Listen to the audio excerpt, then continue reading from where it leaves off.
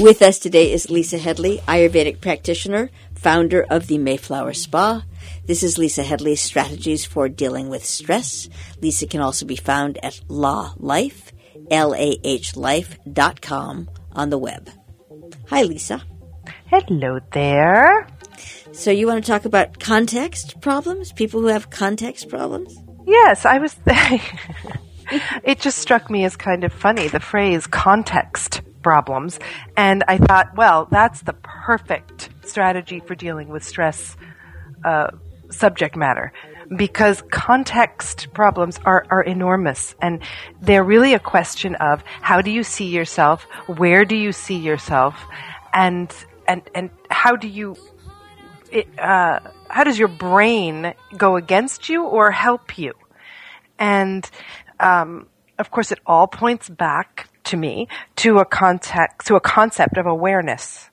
Because if you're not fully aware of where you are and what you're doing and what you're asking yourself to do, then you can't be aware of the consequences. And it's really, really important to be where you are, be where you're at. And so context is everything. And I think that the skills for developing, you either have context or the skills for developing context is a little on the light side. What do you mean? You either have this, you either know how to recognize context or you don't.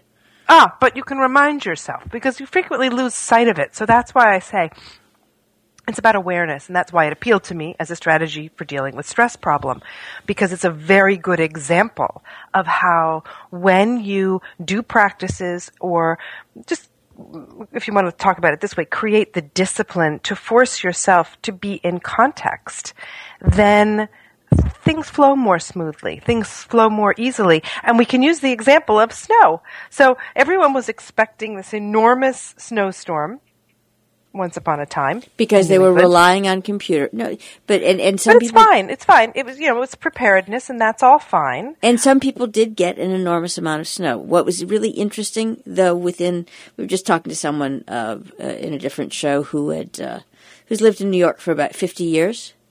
And he said, we were harking back to old snowstorms where you didn't shut the entire city down. You didn't shut down the buses and the subways. Well, that's a political matter, right? That's because politically people get in so much trouble for not having prepared properly. So that's a slightly different issue. But it's also a practical problem. I mean, it's a political problem, but it's also a practical problem. And that's to me the key to context, because you've got to look for the practical. You've got to look at the practical situation first. Right. Well, you've got to be where you're at. You've got to be where you are and recognize it. So if you shut down all the roads... What is context? Let's think about what context really means, just really on a basic definitional level. So to me, it has something to do with whatever the circumstances are. They create the setting. They give you the setting for which you can fully understand where you're at. So if you have to be aware of what your setting is, and you have to be aware enough to be aware. So if you are constantly with your head in the ground and not paying attention to what's going on around you, then you're always going to be sort of somewhat out of context. And the context for understanding there's going to be a huge amount of snow, and therefore when it snows 11 inches, you feel like, we didn't get anything. It's just kind of a funny comment, which is how this whole thing came up. Right. Is that people kept saying to me in reference to this supposed huge blizzard snowstorm that was going to happen to New York City. Of course, it did happen further north. And New York got such a craziness, and because, as we say, the political context is such that they over-prepare, which is good in the case of Sandy. It's not so good when they literally shut schools prophylactically, cancel thousands of flights, and then they get 6 inches of snow. Right, and to me, that's where, both in life and within political context and just in running the world context, you can be it seems to me that you can be a little less reactive. Well, we should be, and that's why this is a strategy for dealing with stress conversation, because being reactive is never a good thing. Being reactive usually means that we overreact. Being prepared, That's a different. different thing. Right. That's proper preparation prevents performance, right. But being overreactive or being reactive at all, if you are in a reactive posture to someone or something, then you're not acting honestly out of your own needs and desires. You're rather acting because you think or you perceive or you expect a certain behavior from someone else. And that's not a great place to be. It's not a great place for your health, either mentally or physically. And since my fundamental belief about stress and managing it is that you have to understand what your context is. It's a really foundational understanding. You have to understand where you are in relation to circumstances around you. And you have to be clear-eyed in understanding what those circumstances are, what they are and what they are not. Right? So a big snowstorm is potentially going to cause problems. It is, for the most part, not going to be life-threatening. So, prepare by filling your bathtub, prepare by making sure that you have enough supplies on hand should you need them, but don't go into hyper overdrive anxiety mode because the world, my son, when I called him the day before one of these big snow events, answered the phone, "Snowpocalypse, may I help you?" And I thought, that's so funny because contextually, he had already decided that the world was overreacting. And that's not particularly good context either. No, and most of the time now you have these almost two poles. It's either over-prepare and mock and say, hey, it didn't happen, or under-prepare and then run around screaming about how wounded you were. Exactly. And so neither is good because they're both reactive. Right. They're both reactive to something that you just simply don't know if it's going to happen. And if you have a particularly anxious personality, and this I see in my clients whenever we're dealing with reactive behaviors and situations or, highly charged emotional situations, the knickers get in a twist. So you're unable or incapable of actually thinking clearly when all those knickers in a twist hormones are rushing through you at a pace. Because knickers in a twist is not a good way you can't run fast. You can't actually sit down and be comfortable. You can't do anything well when your knickers are in a twist, when you're overreacting to a situation. The only thing you can do well is extreme feats like lifting cars off people who have been hit by them. That's the only practical use for over-adrenalizing your system. And since for the most part, that's not what we're dealing with. That's why I raised the point with these snowstorms. For the most part, the worst case scenario for most people is not going to be life-threatening. So to prepare for it as though it's life-threatening for the average citizen is counterproductive. And how do you, this was a question I was trying to ask at the very beginning, how do you create a situation where people are calm enough to go to the middle, develop context as a strategy when it's been so, at this juncture, highly evolved to go either under or over? Well, there really is no way unless you are very aware of yourself and you are able to always sit back and sort of even take a split second to analyze the situation. In the case of a snowstorm, take the snowstorm, for example, you would have to look at the news and you would have to say to yourself, okay, I'm in my house or a big apartment building or wherever you are, and I have done these things so that in the worst case scenario I'm prepared, but probably I'm okay no matter what. You'd have to be very practical and very clear-eyed about where you are. You have to be very aware of where you are, what you're doing, what the weather, what's the worst it could be, what's the best it could be. I'll give you another example. I was recently working with a client who's going through a divorce, and they had to go to court and confront their spouse in the sort of final deal. And they were just incapable of functioning. They were like frozen in the what if, and I don't know. And so the work that we had to do was purely psychology based. It was about, and then systemically based. Just breathe. Just get calm enough to really see what was going on. And then, so the exercise was, let's look at the very worst case scenario. What is the very worst thing that's going to happen to you today, or that could possibly happen? And what's the best outcome that you can envision? So we went through this exercise of making lists and going back and forth over a couple of sessions so that they could be prepared for what was going to happen, which of course no one knew what was going to happen. So the context was, we had to create a context and we had to create parameters so that this person could function optimally, so their brain would be functioning well. Because if they were in a panic mode, then the adrenaline would be running and they just literally wouldn't be able to think clearly, because that is literally what happens physiologically. Likewise, the other alternative, which a doctor had recommended to this client, was to take a Valium. And I said, oh, please don't do that, because you're going to dull and numb your actual thinking abilities. This is a very bright woman. Your ability to parse out what issues were coming up as they were coming up. So either way, she was either going to be over-adrenalized and therefore compromised, or Valiumed out and therefore compromised. So I said, no, let's take a couple of sessions here and really work on deep breathing, oxygenating the brain, oxygenating the body, calming yourself down, balancing you out repeatedly over the course of the day. This was going to be necessary. So we had to give her the tools in her toolbox so that when she was in that situation, which we knew was coming, she would be able to use those tools of calming down and creating clarity in the mind. So we imagined a context for her, circumstances, where the worst thing was going to happen. And then we gave her tools to deal with that worst thing. And those same tools worked beautifully in what in fact appeared to happen, as she reported later, which was the scenario wasn't good, but it wasn't nearly as bad as her brain was allowing her to freak out about. And she had these tools so that every once in a while she took a break, she did some deep breathing, she did some alternate nostril breathing, and really asked herself to remember what she wanted at the end of the day.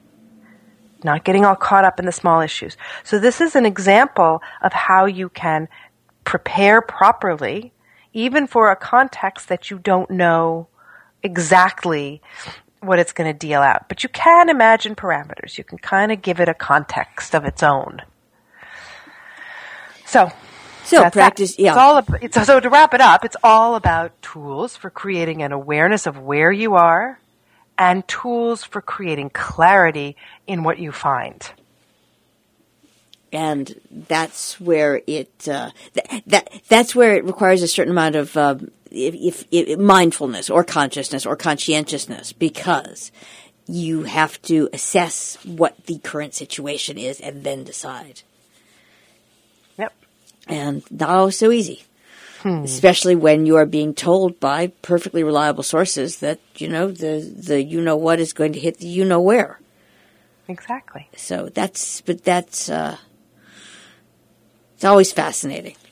So how would you? Yes. How would you encourage people who clearly don't have context to develop context?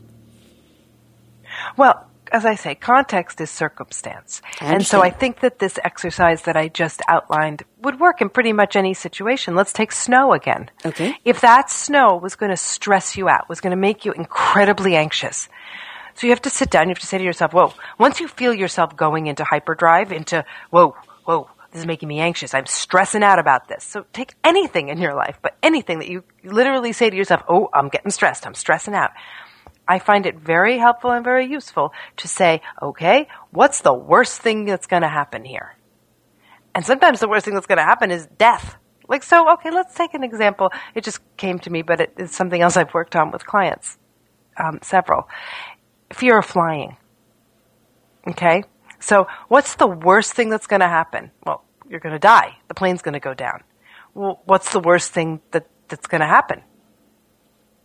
Oh, it's that last 30 seconds before the plane goes down is going to I'm just going to be so anxious, but then I'm going to die. So what's the best thing that's going to happen? Well, the best thing that's going to happen is it's going to be a smooth flight and you're going to have some peanuts and watch a few movies. What's in the middle? What's in the middle is there's going to be turbulence. You're going to have these imaginings that the worst is going to happen, but you're going to have prepared some tools for coping. And the tools for coping are going to have to be having some clarity and presence of mind. You're going to have to control your mind. It comes down to controlling your mind. Always. And when you control your mind, you can then control your physiological experiences to some extent. And if you're a really highly practiced yogi or an adept, then they can actually lower their body temperature so much that they could have surgery and nobody would know, and they wouldn't feel it. That's empirically true. So we know how powerful the mind is, and we know that the mind creates a context for us in the absence of any real context. So that there's a vacuum. Well, your mind is going to fill it with all kinds of crazy disaster scenarios. So you have to marshal and control your mind. And then you've got to let your mind in. And let me tell you this. A lot of times when I'm working with people, they say, but I get to the point where I'm so anxious, I can't even remember how to do the breathing exercise. Or you're too anxious and you feel too sick and too perturbed to go there. So, okay, in that scenario, you've got a tool that's going to help you, because when you do deep breathing exercises, you are literally, as I say over and over, bathing your body. You're giving yourself oxygen. You're allowing hormones to be released that will help you. And you're curtailing or flushing the hormones that are going to make you more anxious. So there's real physiological benefit happening from these practices. But when you're all hepped up, when you're inside the funnel of the tornado, you are not literally capable of reasoning with yourself. You cannot get control of your mind. Your mind is spinning out of control. There's all these expressions about it. I spun out. I flipped out. I was out of control. All of those things are solved by gathering your brain and your mind, different things actually, but your brain and your mind, and marshaling the force of that towards doing the practices that will help you marshal your brain and your mind. So, it's one of those funny situations where you've got to do the very thing that you're least capable of doing, which is why in practical strategies for dealing with stress management terms, you have to have these practices fully at your disposal. Your brain and your mind, but your brain has to know from experience that that works. You have to have used your breathing exercises enough that you have experienced that feeling of calm and clarity enough that you can override the hysteria and just do it. So that's the trick. Right? So the given is that you are flipped out. You are out of control.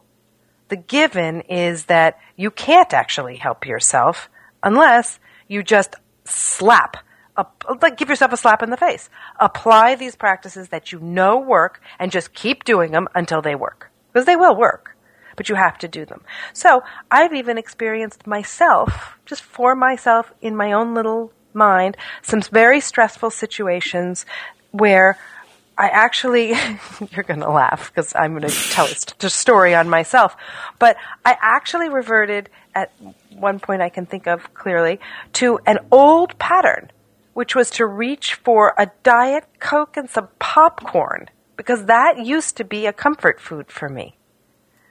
That was a way for me to say, I'm going to do the worst thing. I'm going to have popcorn and Diet Coke, which are the worst things for my body, and they satisfy some kind of bad girl craving, taste, sense memory about something that was good for me. So my brain says, go do that. Go do that. That'll make you feel better.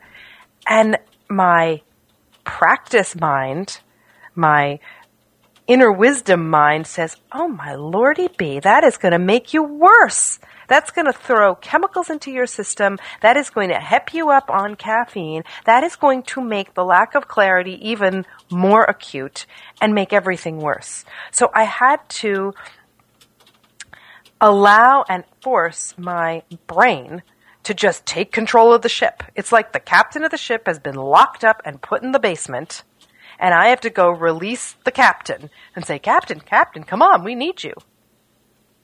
But really, the captain is locked up in the bottom of the hold and is not in with control an anchor wrapped around him. So the trick is to have these tools so that you know they work, so that you can just force yourself to go and do a 20-minute or a 10-minute, I mean, in my case, a 10-minute, 20-minute meditation breathing practice instead of going and having a Diet Coke and some popcorn. Like, it's laughable when I say these words. I'm like, oh my Lord, really? That was the choice? But in the acute moment, in the time where it is, and of course, in that particular context, the Diet Coke and the popcorn happen to be sitting at the table. My mind was willing to, my brain was willing to say, go for it, girl. That looks really good. Like the little demon sitting on your shoulder. And then the little practical angel was going, no, come do this. Well, and every so often, my practical angel dresses up. And this is how I know it. I will dresses up as a demon with little horns, and I will be doing something. And then I will switch to something else. This usually happens when planets are in Pisces, note. But I'll switch to something and I'll turn around, and the thing that I was doing was absolutely not complete. Absolutely not complete. This is the first thing. And that's how I know I have just lost the plot. Completely. Because your proper preparation prevents that. Well, one of a real good clue about practical sanity or not is how much of a vapor trail you are leaving behind you as you try to accomplish things. Right. You know, meaning how much spillover, or how much or how much, just how much drip, shall we say. So that, and when, it's one thing to have a droplet, and it's quite another to have a completely undone, wow, I just left all of the dog food bowls out on the sink, full of food that the cat's about to walk through? Interesting. Definitely time to slow your roll, pull it back in. Yeah. So back to the, sort of title of our show, which is context, circumstance. You have to have tools to manage circumstance, to find awareness and clarity within any context, and not allow someone else's context to rule your responses. Because if you simply go with whatever you think is happening, because people are telling you that, it may or may not be true. It may or may not be true. But you have to be prepared. You have to be like, whoa, on your surfboard with balance, so that when those waves suddenly come, you can go, oh, okay, I can manage this. I can shift a little here, shift a little there, pull this out of the closet, do this, do that. But keep level, keep steady, keep balanced in some context of your own creation. And that context is a context of balance and clarity and awareness. So if you kind of carry your own context with you wherever you go, little portable bag. little context kit. I see it. Yeah, it's a context kit. I could kind of see like a cartoon where, you're standing on a little island and there's a snowstorm blizzarding around you, but you open your context kit and you take out your paintbrush and you repaint the scene, and suddenly you're on a tropical island and the sun is out and you're sipping a cool Corona. You just have to, sometimes you really have to create your own context too, despite what's going on around you. There was that ad when we were young, Colt 45, remember? Yep. And the guy is sitting, it was always these different scenarios, but I loved that ad where the guy was sitting in the middle of a hockey rink with a hockey game raging around him, and he was calmly sipping his Colt 45 at this little cafe table. And I'm still trying to figure out what malt liquor is, but guess me what? too. And also Colt 45, the associations have nothing to do with anything to do with health or well-being. However, that ad is just fantastic. So imagine you're sipping you're doing your alternate nostril breathing practice. That's better. On a little cushion in the middle of the swirl, the maelstrom game. Yep. And you're just going, and just soaking it all in, watching the hysteria around you. So let it be someone else's context. Let your own context always have equanimity. And equipoise, my favorite word, which reminds me of porpoises, which reminds me of all good things. Thank you very much, Lisa Headley, Ayurvedic practitioner, founder of the Mayflower Spa. Lisa Headley's strategies for dealing with stress.